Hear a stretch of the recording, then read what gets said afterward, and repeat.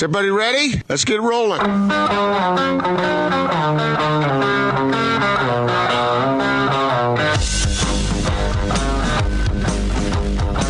This is The Big Show on 97.5 1280 The Zone and the Zone Sports Network. Big Show, Gordon Monson, Jake Scott, 97.5 and 1280 The Zone. We're going to talk to David Locke coming up here momentarily. We actually got to hang out with Locke a little bit last week. It was fun. Yeah, it's a pleasure. Over there at the practice facility, we were waiting to do some one-on-ones with the new Jazz players, and we got a chance to chill with David. We did. How would you describe off-mic David? Well, he's a lot like on-mic David. That's exactly what I was going to say. That's part of what I like about his radio calls. I mean, he pours all of David Locke into those broadcasts. There's no doubt about it. One time, many years ago, Locke and I were with a group of people, and we were at a local restaurant. And there was somebody there who many of us didn't know. And so David and I were going back and forth, and other people who were in our business were going back and forth, and we were talking all these sports topics. It was like being on the radio, really. And then I turned to the young lady who was sitting there, and I said, "So, what do you do?" And we all laughed about that. But yeah, David is pretty authentic through and through. I think he is who he is. Yep. And when it sounds like he worked all night to prepare a broadcast because he finds some stat that nobody even has ever thought of, or if he invents his own stats, which I've heard David do before, it's because he was up all night, combing through everything. It's just kind of part of his charm. That stuff doesn't just distill upon him like manna from heaven. But I am glad we're talking to him today. Feels like it's been a couple of weeks since we talked to David. I want to get his thoughts on, now that he's gotten a chance to really converse with these guys face to face and kind of get a feel for how everything is going to fit together. I'm anxious to get eager to get his opinion. Yeah. I'm going to cure myself of that, by the way. One of these days, doing a show with you, I'm going to stop saying I think it's gotten to the point where anxious. It's been accepted. But you're totally right, though. Anxious implies like anxiety. Yeah. Eagerness is I'm excited to get to it. Yeah. So I want to use the correct word. I don't know why I can't get anxious out of my brain. Okay. Well, I mean, force a habit, man. Force a habit. You guys who really are good at talking fast and getting through things, you put it on remote control. That's really burned me in the past. Yeah, it has on occasion, hasn't it? Once in a while, it's really burned me. Bulging. That's not even my worst one either.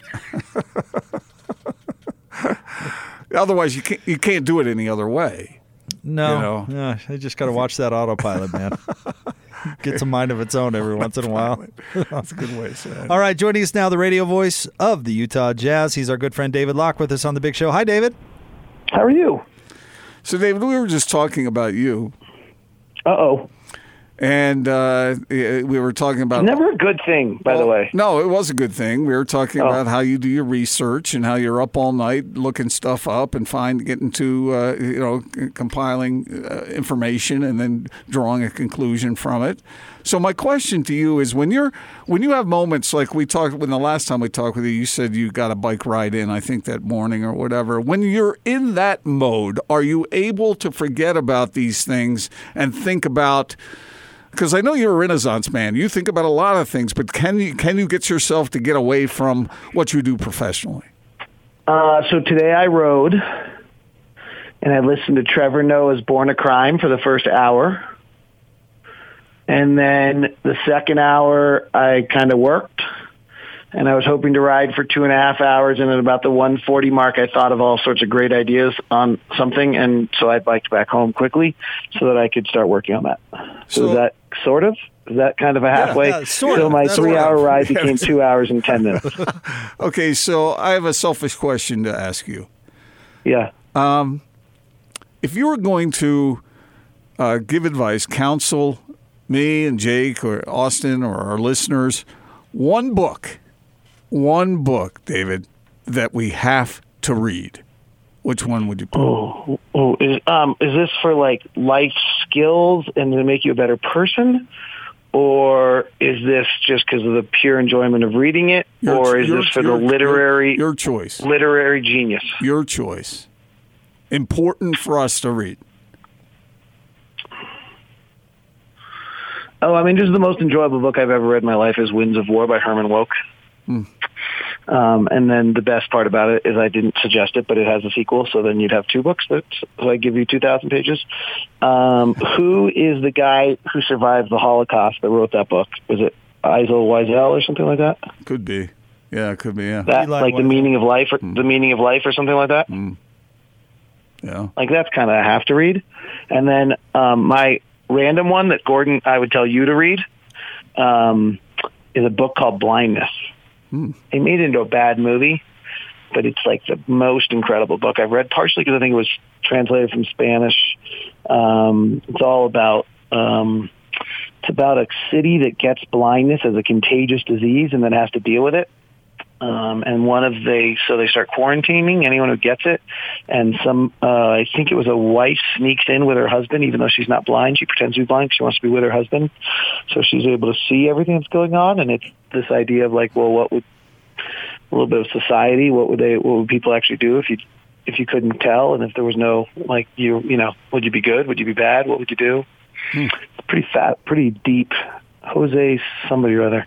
Pretty incredible. Actually, really incredible because I was reading it during Katrina, where evidently a lot of what took place in that book unfortunately happened inside the Superdome when there was no power, and we put 10, despite, when Barbara Bush said their lives might be better inside there than they are, and they're, one of the worst comments anyone's ever made. God rest her soul, but that was a bad moment. So that was kind of interesting because I was reading it then. So I'd say those are my quick three that come to mind. Now that you brought that up, I have a recommendation for you. I want it.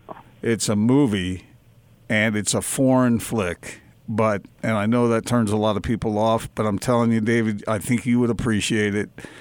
And it makes you appreciate freedom and what freedom is really all about. It's a movie called The Lives of Others. Have you ever heard of it? Okay.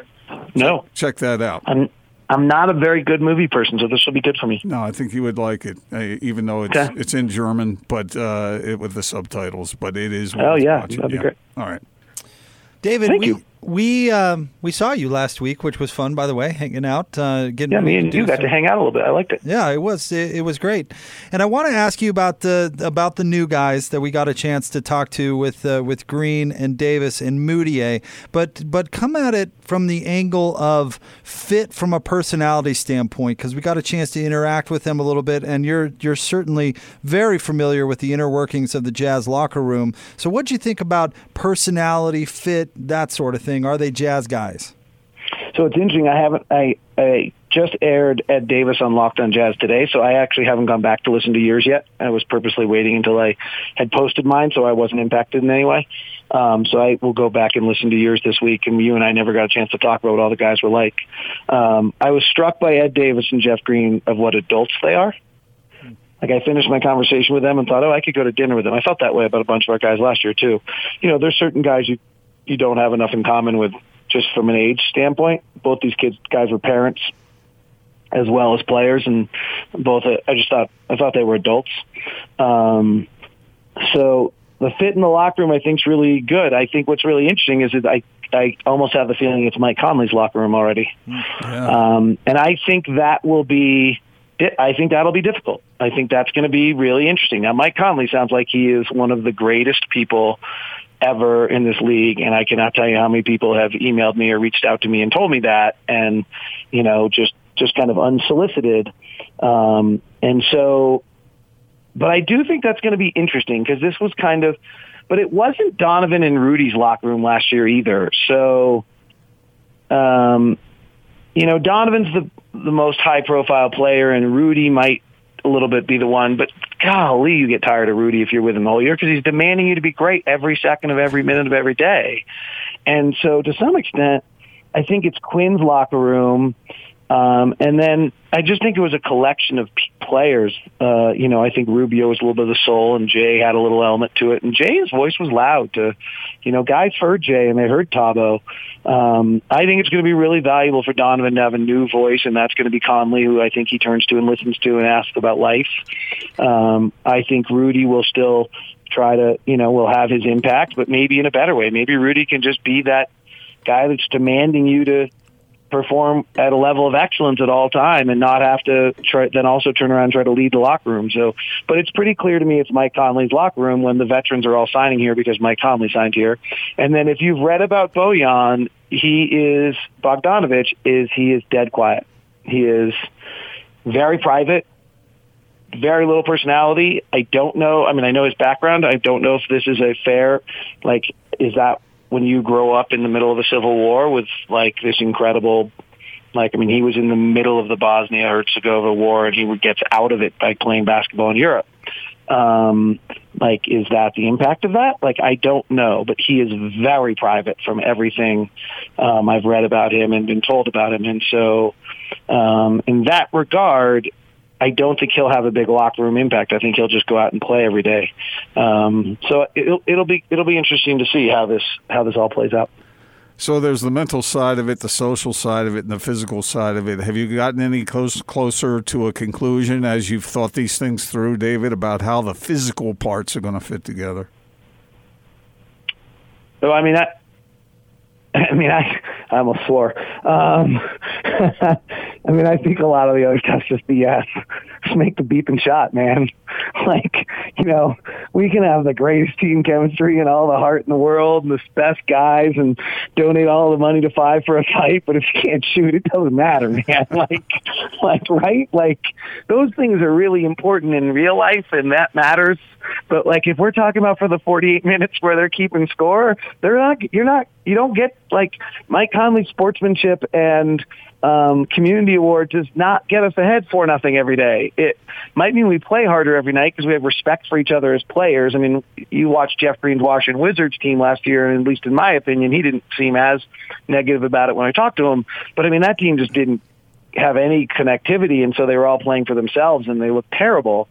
So in that sense, that stuff matters. But by the time you get to where it really matters, everyone's connected. I guess the Rockets weren't as much as we thought, but so maybe to my point, just you got to make shots, and the physical part of this is we got guys who can make shots.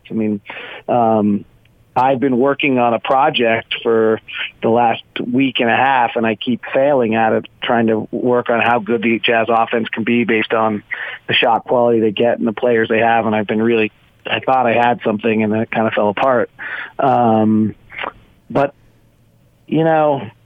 if you believe the Jazz got as many good looks they got last year because of Quinn's offense and not just because people weren't guarding Jay Crowder, Ricky Rubio, and Derek Favors.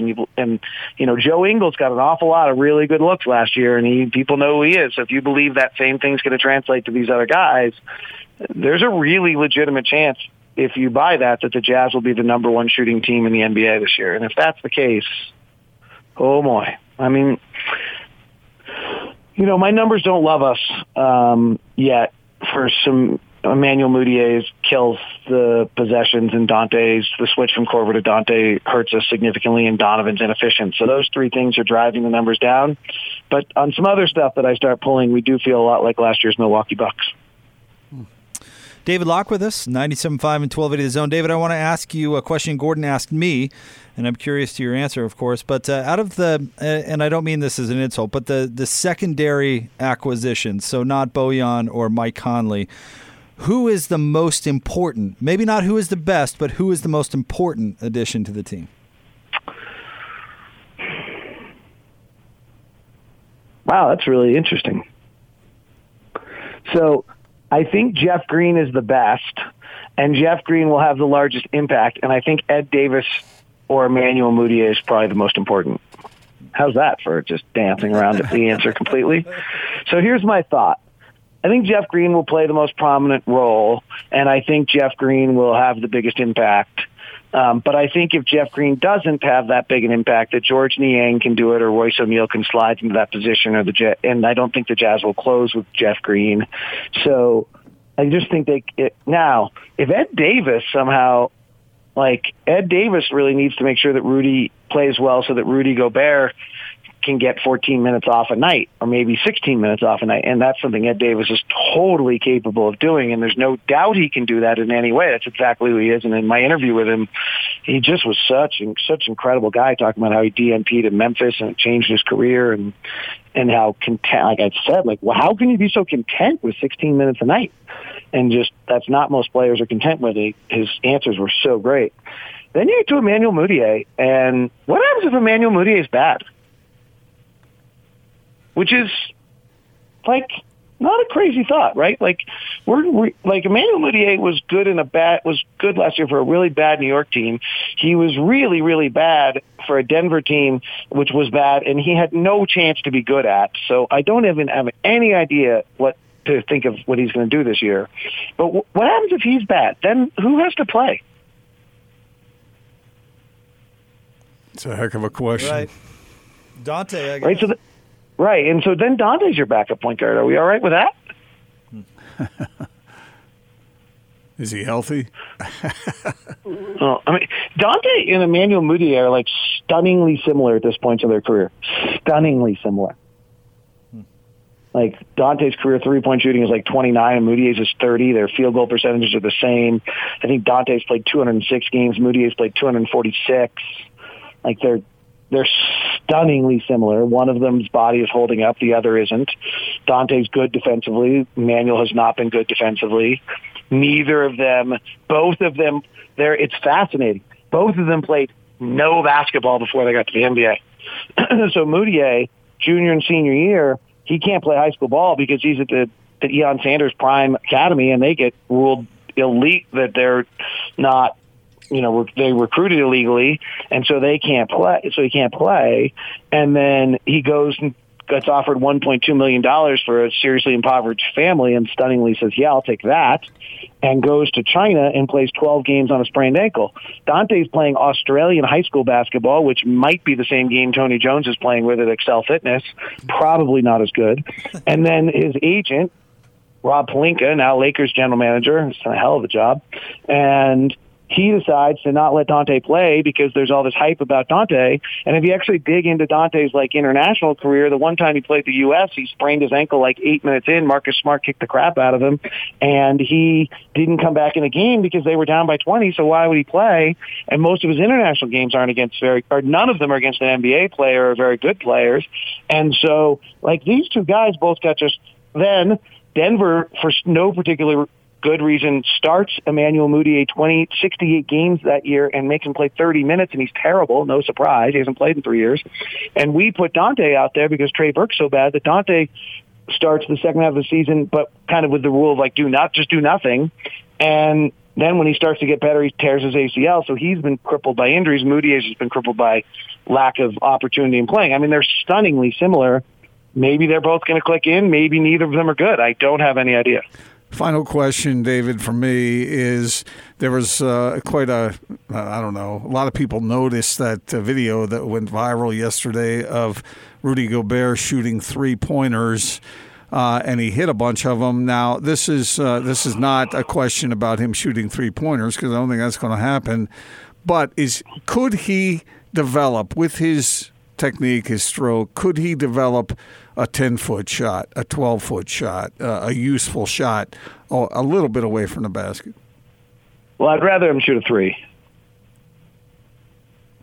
Just because it's worth more? Yeah, what do you think the max possibility of him making a 10-foot shot is? 40%? Probably about right.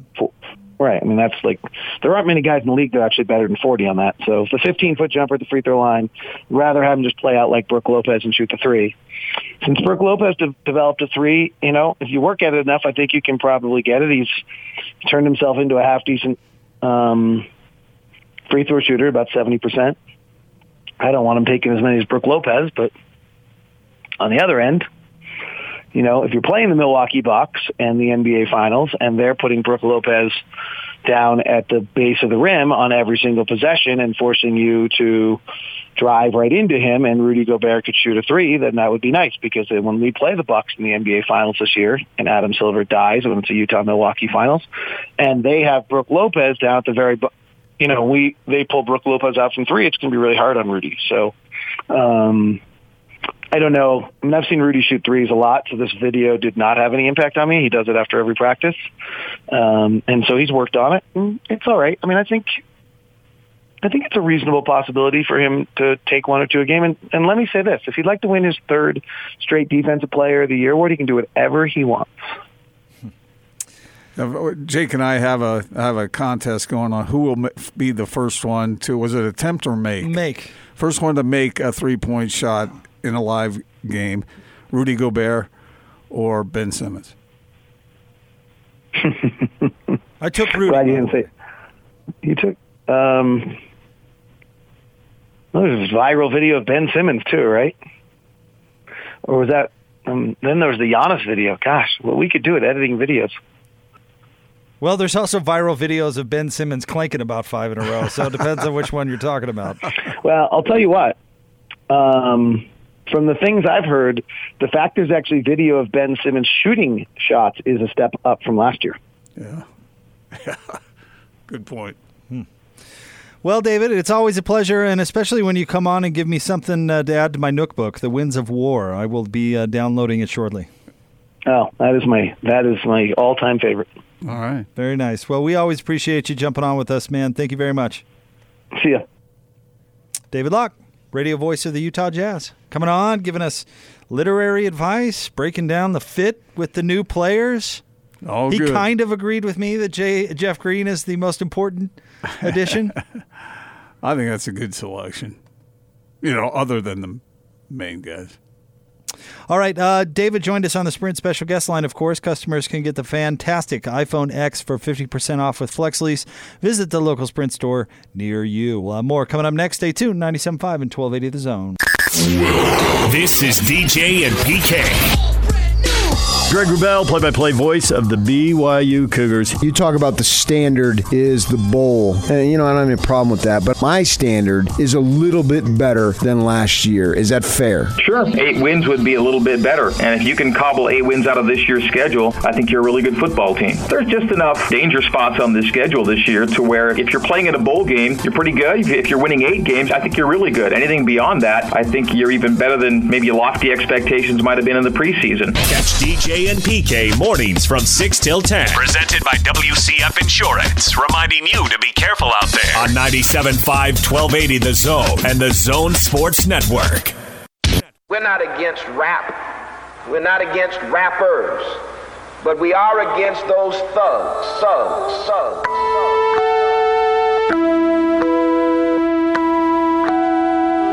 It's the thuggish ruggers ball. It's the thuggish ruggers ball. It's the thuggish ruggers ball. It's the thuggish ruggers ball. It's the thuggish ruggers ball. Big show, 97.5, 1280 The Zone. Check out the Tour of Utah podcast up at 1280thezone.com. Learn how to train for the summer of cycling and the best spots to catch the upcoming Tour of Utah race. Again, that's up at 1280thezone.com. You look like you're deep in thought over there. No, That or you just have something in your teeth. No, about both. I was reading something.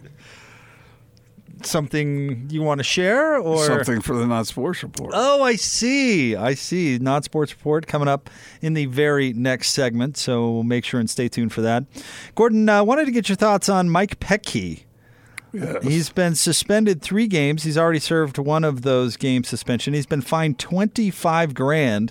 He's been criticized by Major League Soccer, by Real Salt Lake, by the tournament that he criticized the officials, to put it mildly, and everybody not real happy with what Mike Petke is doing. And in fact, RSL is making him undergo anger management classes. Yeah, based on the information that I was told about what may have been uttered, it would not be acceptable. So when I talked with Mike, I remember I did that big long feature on him. When was that? Last year? A month or two ago, something like that. No, it was recent. Okay. And relatively recent. And he said sometimes he gets angry, But the quote I remember was him quoting his wife after he kept getting fined and he kept acting out. He came home and his wife said, and I quote, "What the hell's wrong with you?" Well, $25K, that's a hefty fine for a Major League soccer coach. I don't know exactly what he's making, but what the hell just happened? That's got to take a bite out of it, right? Yeah. That's a lot of money. What the hell just happened? What the hell's wrong with you? Well, those are good questions sometimes. And in this case, with Mike, I think that question needed to be asked. And, it's a severe penalty. And I like his fire. I like some of the things, the humor and the toughness that he brings. But, man, you got to know where the line is. And I know that line moves from individual to individual. He didn't punch the ref. Yeah. He called him a name that maybe he shouldn't have. So, that's just something that a coach has to figure out, how far to push it and where it's productive and where it's unproductive. Yeah, I would agree. Can I ask you this about soccer? And granted, I am no soccer aficionado, and I know all the soccer purists out there will no doubt at me on Twitter very critically. But why don't they add some more referees? At least in Major League Soccer, it's people, a big field. From people that I've talked to, especially Major League Soccer, that the refereeing is just dreadful. So when you say more referees, you mean better referees? No. Or you mean more on the field? I'm more saying that at least if your league has a reputation of the refereeing being that poor, maybe you should explore doing something else. I don't want to speak for the entire officiating world of soccer, as large as it is, but I know refereeing in Major League Soccer is not terrific. And like you say, that is a giant field, and you have two linesmen or whatever they're called, and then you have the referee. Why not throw a couple more bodies out there? Maybe you could be a little bit better. Not that I'm excusing Mike's behavior. I'm more just thinking, I've always wondered that about soccer. Could one guy really cover all of that ground? Yeah, essentially they have as many guys, really, with the main guy out on the field. They have as many guys that cover an NBA game or that call one. Right. And it's a much, much bigger space. Huge. Yeah, soccer fields are huge. And more players. So and you're doing more running and all that sort of thing. I always wondered why not add here's more why. officials. And usually I don't advocate for this sort of thing. But here's the thing. In my experience, these soccer purists who want to hang on to whatever it's been in the past, I mean, I can see a lot of pushback for that. Why? Because this is the way it's been done. Well, see, and I think, but I get soccer purists when people say get rid of offsides or make the goal bigger or those sorts of things. I understand where they're coming from. They're significantly altering the game. But I don't think adding more eyeballs to officiate it correctly would be necessarily completely altering the game. And by the way, why are we okay with it in all the other sports where we add all this painstaking replay that turns games into marathons, but yet in soccer it's like, whoa, hey. Aren't they adding something in that regard? I don't know. So you're shifting now the blame from Mike Petke to the officials. Well, I'm not trying to shift any blame. I'm just trying to... I mean, we could have a conversation about Mike Petke's poor choice of words, or we could maybe further the conversation into something that I always wondered why it wasn't explored. Yeah. Okay. Because nobody's going to approve of his language or his behavior. He needs to dial it back. Yeah. And actually, he's being fined accordingly. He's suspended 3 games. I mean, this is going to hurt. No, it will. And I think it'll get his attention. And he's a smart guy. He's a charismatic guy. I think he's a capable guy. And, I mean, RSL is really they haven't really put it together this year, And he's probably feeling the pressure of that, too, by the way. So there's a lot going on. Yeah. But I like Mike. I like the visit I had with him and the conversation we had, and it was he's an interesting guy, and he's a fiery guy. He is, but you got to know how far you can take it before it's no longer going to be a positive. And I think in this case, it went too far. You want to give us a tease for the non-sports report? Well, it's kind of when the crap hits the fan. We'll get to that coming up next. Stay tuned. Big Show, 97.5 and 1280 The Zone. This is Tony Parks and Austin Horton. We're talking about things that you used to love and you're no longer doing. I've rekindled a relationship. Growing up, I loved going golfing. And then eventually I completely fell out of love with golfing. But recently, I got back into it. Oh, did you? Like, I shouldn't close doors to old relationships. So what, golf, reached out to you on Facebook randomly? Or well, we're still friends. Just because we don't see each other all the time doesn't mean I don't care about her golf. Doesn't mean I don't hope that she golf has a good life. Just do lunch every now and again, huh? I mean, if we're both free. What does baseball think about this? I still love baseball. I'll always be there for baseball. Our timeline just isn't matching up. Tony Parks and Austin Horton. Weekdays from 10 to noon on 97.5, 1280 The Zone and The Zone Sports Network. Check this out. And now your Not Sports Report on 97.5, 1280 The Zone and The Zone Sports Network. Tell me what you gonna do when it ain't nowhere to run. When judgment comes for you, when judgment comes for you. Tell me what you gonna do. Big Show. Gordon Monson, Jake Scott, 97.5, 1280 The Zone. Time for the Not Sports Report. Brought to you by the LHM Used Cars Supermarket. Over 1,000 used vehicles in inventory. Shop online, LHMusedcars.com. Gordon, where are we headed today? We're going to the Windy City. Chicago? Chicago. Okay. So, this is kind of one of those weird neighborhood spats. All right. Type of story. Okay. So, a man who... It's a long story, but let me try to whittle it down to so we can just do it quickly here. A man who rescued a neighbor's runaway dog was stunned to have a baseball bat pulled on him by the dog's owner. So he retaliated over a long period of throwing his own dog's poop, bags of it, onto the other guy's porch. Okay, so he's trying to return the dog. The owner greets him with a baseball bat, basically saying, "Why are you bothering me?" Yeah, and so then that guy was bent out of shape. So for an extended period of time, when he'd walk his dog would do the business. He put it in the bag and then lob the bag onto the porch. Right, and there's other details that I won't get into right now. But that's the gist of it. Yeah. Okay. Yeah, the man was mad at him, and so he thought he deserved a thank you for rescuing his dog, because his dog ran off during the polar vortex that was going on a number of months ago in the winter. And so he went and got the dog, and he thought he deserved a thank you for that. But was greeted with a baseball bat. And so he retaliated by flinging bags of his dog's poop onto the guy's porch. And then the guy started posting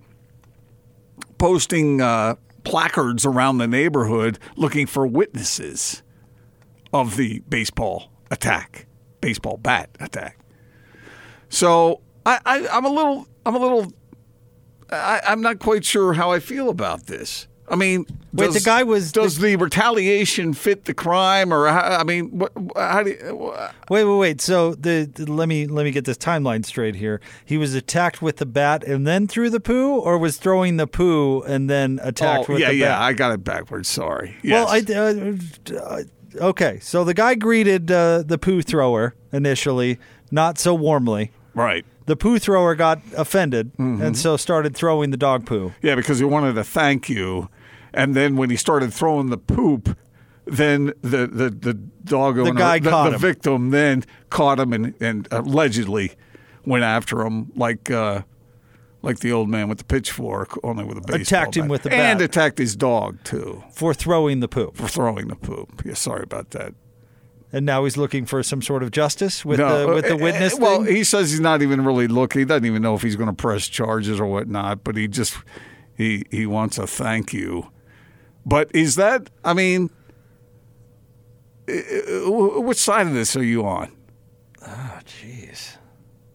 I mean, you don't attack anybody with a bat. No, that's too far. And, even if they're flinging poop at you. And the poop was probably annoying. Oh, there was also a cup of coffee that was flung at the guy, at the guy with the bat. Now that's too far. So the poop thrower defended himself with some scalding hot coffee. Yes. This is real. This is a real story. A real story, yeah. Golly. I love his instinct when somebody's coming at him with a bat. Be like, well, all I've got's my coffee, so let's hope You want it, you got it. Let's hope this deters him. So now the poop thrower is putting these posters on trees around the neighborhood looking for witnesses to the assault. What a mess. What a mess, man. It just makes it worse. The first guy should have just said thank you and chilled out, and then the other guy wouldn't be flinging the poop, and then the other guy wouldn't be bringing the bat out. So is is retaliation against a neighbor ever okay? I'm not talking about the bat. I'm more talking about the flinging. You don't fling poop on your neighbor's porch. No. And it was like 4 or 5 bags of it. So here. Follow it. You do not throw crap at your neighbor. I think that's in the good book, isn't it? You ever Thou shalt not. You ever retaliated against a neighbor? I don't think so. I can't think of any time when I did that. No. You? No, I don't think so. Did you go after Grandma? No. In the next house? No. What'd you do? No, I've never retaliated against a neighbor. I called the junior high school by my house because kids were walking through my yard on their way to the bowling alley. What's the junior high going to do? It was during school. So what, do you want them to be nailed for truancy? No. It's these PE classes. Get those teachers out there that aren't doing nothing and make sure these kids don't walk through my yard. No, these PE classes walk to the bowling alley, and they walk on my street to the bowling alley because they do for a PE activity or whatever, they go bowling. Mm-hmm. And they would, I saw one of the kids throw something in my house. I pulled up while they were throwing something in my house. So I angrily called the principal. That part sounds made up. At the junior. No, I don't know what it was, but they were throwing some. I saw them with my own 2 eyes. I believe you saw them, yes. So I didn't retaliate. I just called the school to complain. Are you that kind of guy? You're a complainer? I was that day. Was the teacher walking to and from with them? Well, there's like 500 kids and 2 teachers. I know. So what do you want them to do? Not walk by my house? I don't know. What, do they have to go bowling?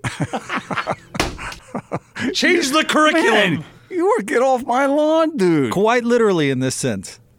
In this case, I should say. Okay, I've acknowledged that you've told the story, so I'm not one-upping you. But, just simply acknowledging it. No, I'm acknowledging That's it. a good story. I don't think I can top I'm that. not going to try and top it. But when I was a kid, I fired a BB gun off, and it hit my neighbor's window. And so the neighbor called the cops. And I don't know what I was shooting at. I wasn't shooting at his window, but I hit his window. And so later on, like a few hours later, I'm at home alone, sleeping. None of my family was there. And a police officer comes in my front door. Comes in without a warrant or anything? Just kicks in your front door? He didn't kick it in, but I guess he knocked the door. Maybe the door wasn't locked. So he came in. It came into where I was sleeping in front of the TV set, and I was just a kid. I mean, I don't know how old I was. I mean, 12? I don't know. And so he comes in, and he wakes me up. And I wake up, and there's a police officer there. And I'm like, what's going on? Because I shot the neighbor's window with a BB gun. And my dad was pretty upset about that. someone coming in. I don't know the rules. I was 12 years old. But it seems like you're right. To enter a home, doesn't there have to be sort of an imminent situation going on? Permission of some sort, yeah. Or a court order. Now, I didn't mean to shoot the window, and I was sorry, but I always looked at those folks with I think one time I poured a glass of mashed potatoes into my neighbor's car because of something he did. He hit my dog. He did something to my dog. So I was like 10 at that point. Man, all these stories are coming back to me now. But I am a good neighbor. Are you? And he was a good neighbor, too, as it turned out. He owned a sub shop, and we used to go to his sub shop all the time. So I apologize for the mashed potatoes. Let's see. Not as good as your story, I know. I acknowledge I'm just that. giving you the room to tell it. Maybe it's time for you to change the subject. Just giving you some space. Give That's all. Give me enough rope to hang myself over here. A little space to delight us all with a delicious anecdote from your youth.